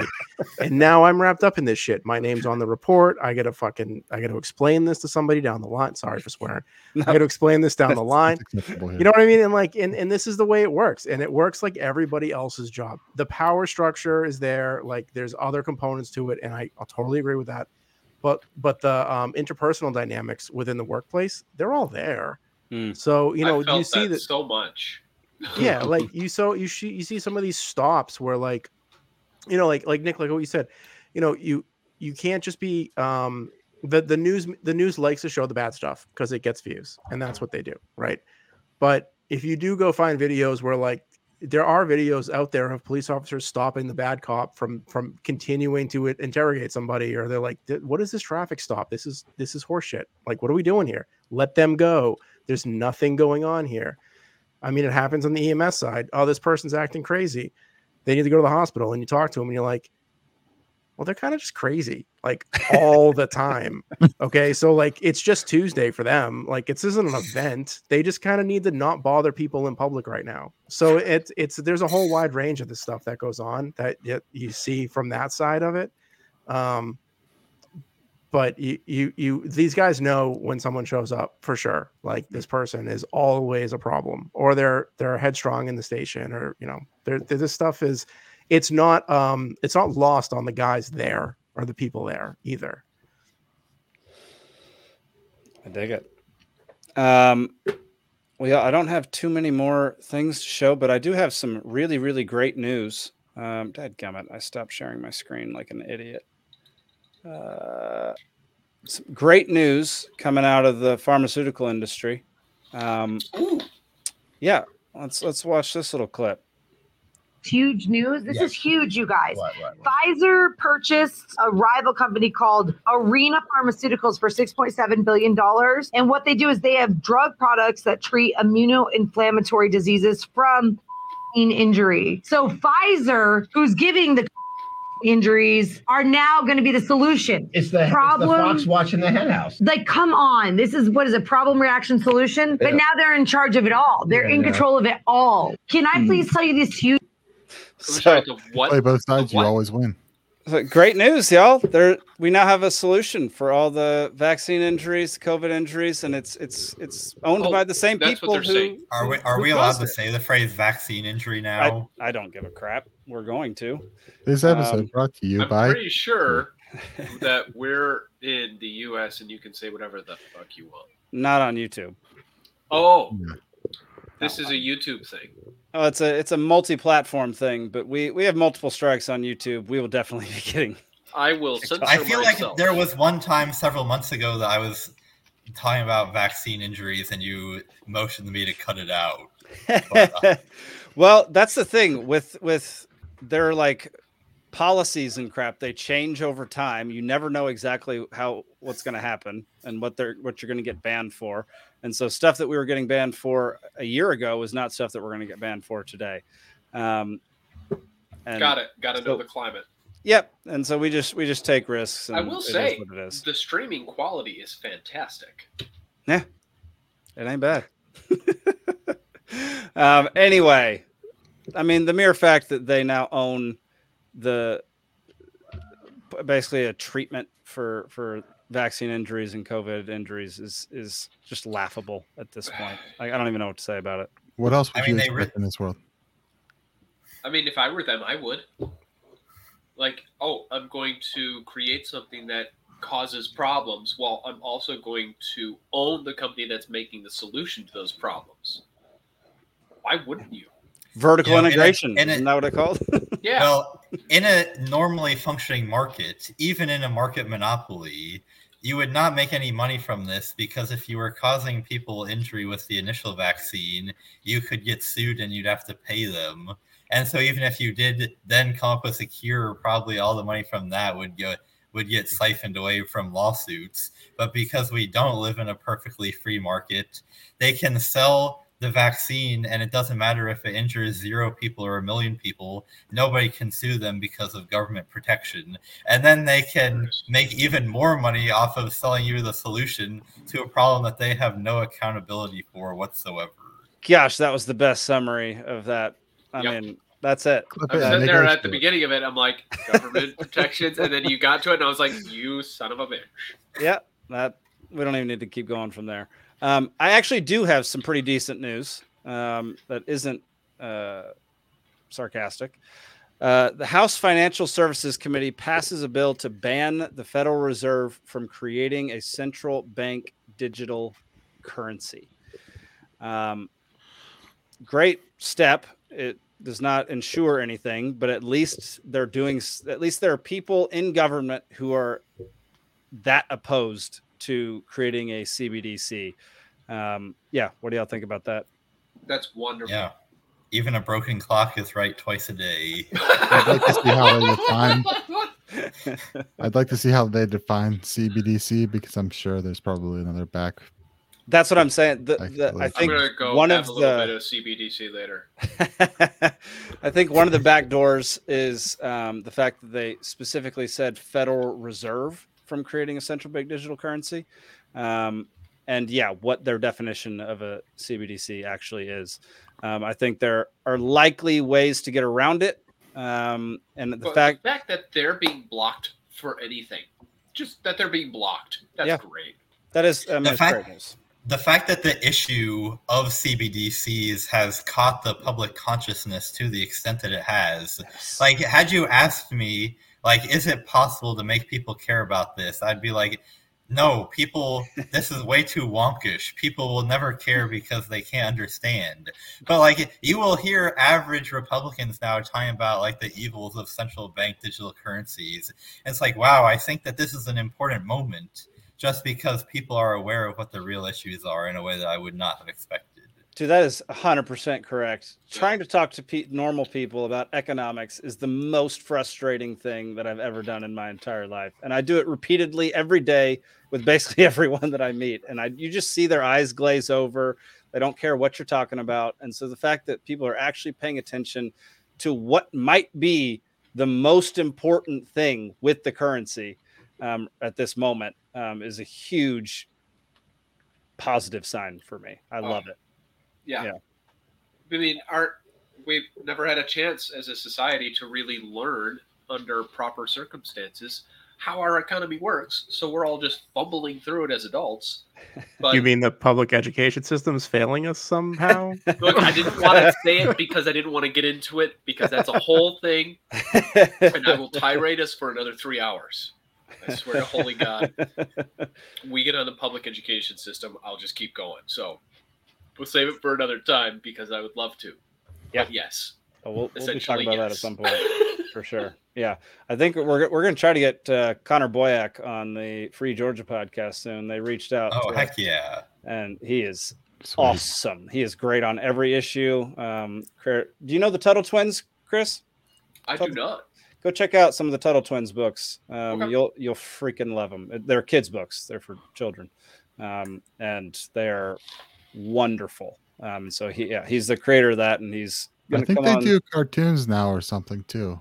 Yeah, I think they just started launching cartoons with who's the company? Angel Studios, the company that made the child trafficking movie. Angel Studios. Yes, they did Wing Feather Saga. Yeah, they did Wing Feather Saga, which was flippin' brilliant. Yeah, that's what I heard. I haven't watched it, but I did watch. Dadgummit, what was the name of that movie? Sound of Freedom. Sound of Freedom. Yes. Yeah. Fantastic movie. I mean, film quality wise, as a film person, it's not the best movie out there. As a pretentious filmmaker. As a pretentious filmmaker, it's not the best movie out there, but it is high quality compared to most of the garbage that's getting thrown out there by most major studios these days. So big shout out to Angel Studios, even though they rejected one of my movies. Screw them. All right, y'all. That brings us into the last 4 videos of the show, which are all just funny, stupid. Cleanser. They're just a palate cleanser. I like to end on some funny things. A lemon sorbet for the mind. There we go. There we go. Here we go. This is an interaction between a son and his dad. Here you go.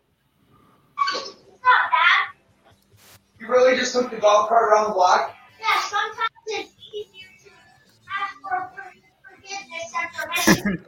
Who told you that? Who told you that? No, that doesn't apply to you. That's not true. Can I take the golf cart around the block? Absolutely not.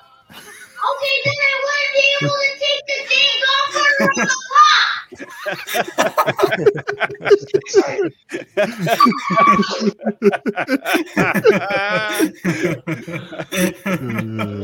Smart kid. Is that how it is, Sean? the only one here who has the Oh my older God. kid. Yeah, I got an almost 7-year-old, and the reasons for why we find the reasons we find to do things are they're eye-opening. Like you don't think it's coming, and then you get some really bizarro scenario that pops into this kid's head, and they just come out right out with it, and you're like, no, this is why. Or the better one is, you said this before. Yeah, that's Right. the thing. It's Yeah. the loopholes. It's the Yeah. flipping loopholes in the things. You're like, I'm gonna say a sentence, think nothing of it. But It's like they living with pick a small the little lawyer. piece. Oh, it's brutal. That's great. That is so. I just love that the kid immediately launched into the question of asking him if he could take the golf cart out. That was so dang good. It's a smart kid. Smart kid. All right. Video number 2. This is point of view of the government. 1980s, the average rent price done went up damn near 4 times. Mm-hmm.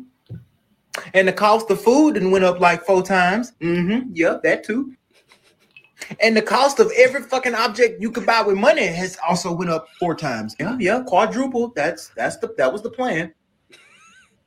And you see, that's fine and all, but you know, the amount of money that we get paid to pay for all that shit ain't went up that much. Yeah, I know that was the goal the whole time. But why, bitch? Because we figured out 50 years ago that if we just build our great lives today on the back of the future generations, then we'll be dead or damn near finna die before we have to pay for any of this shit. And y'all just fix it. What the fuck? Bitch, what about the American dream? Yeah, sure. See, that was for us. We paid for the American dream that we lived in the past using the future that y'all live in today. So we lived for it back then, and y'all gonna pay for it today. That makes sense? Yeah, it make a lot of sense, but bitch, you don't think that's fucking evil? Bruh. No, there's so much truth in that. That's so good. That one hurts. Yeah, I thought these were uplifting videos. What happened? Oh, come on. That's hilarious. Oh, man. I At just least love that we they can use. laugh at our turmoil.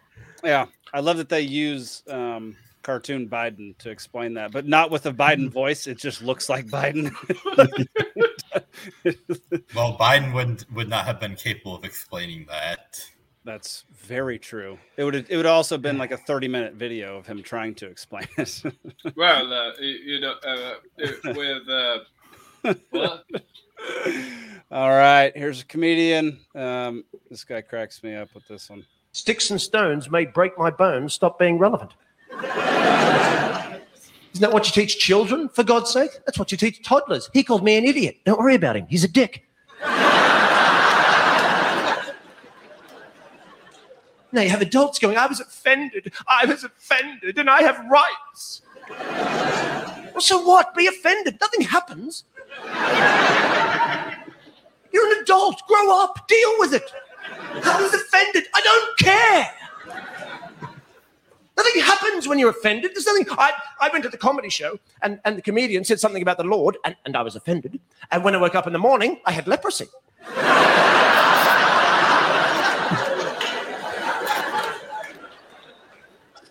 Nothing happens. I want to live in democracy, but I never want to be offended again. Well, you're an idiot. I think it sticks. So true. So relevant today. It really is. Yeah, freaking love that one. You don't have the right to not be offended. Correct. I think people get so confused over what a human right is. And I think that's one of the From biggest healthcare, right? Rights. What's that, Zane? All rights are property rights. There we go. There we go. Yeah. It's I free think healthcare and houses and food or something. That's what I keep hearing from. Yeah, the healthcare is a right is just a load of crock. Like it's one of the biggest lies sold to people on the left. It's absolutely crazy. I mean, at this point, people on the right are also buying it, but whatever. The final one. Sorry for those listening. You're not going to be able to. This is translated via subtitles, so you're not going to be able to hear it unless you speak Spanish. So, is this Javier Milei? Yes, it is. Nice. Nice. Zurdo de mierda no le podés dar ni un milímetro. Pero ¿me podés definir zurdo de mierda? Que no Todos lo los que, entiendo? digamos, los colectivistas, los que ponen, digamos, o sea, esa idea. A ver, ¿Por qué le pones de mierda, digamos? Porque son una mierda. O sea, vos mezclás- no, pero pero eso- es que eso si es pensás, pero no, pero digo, pero si eso es pensás distinto, te van a aniquilar. Ese es el punto. Es decir, vos al zurdo no le podés dar un milímetro, porque le das un milímetro y lo toma para destrozarte. Es decir, vos no podés negociar con el zurdo. No se negocia. No se negocia con esa mierda, no se negocia porque te van a llevar puesto. Al zurdo de mierda no le podés dar ni... This man is my idol. He is one of my favorite politicians ever. There's so much passion in that. I love it. Yeah. For those who don't know who that is, it's Javier Milei. Milei, right? That's how you pronounce it? Yeah, I believe that's... He's the libertarian front runner to be Argentina's next president. Crazy. It's just crazy. I mean, considering, just look at his hairdo for 2 seconds. Oh, it's stupid. I'll say like he tried to make a picture frame of his face using hair. His face looks like one of the faces from the Thomas the Tank Engine cartoon. Argentina's got some good stuff going on. I mean, he's the front runner right now. He got angry at a box fan. They had a. You guys remember the Kyle Rittenhouse Community Center? Yes, I do remember that.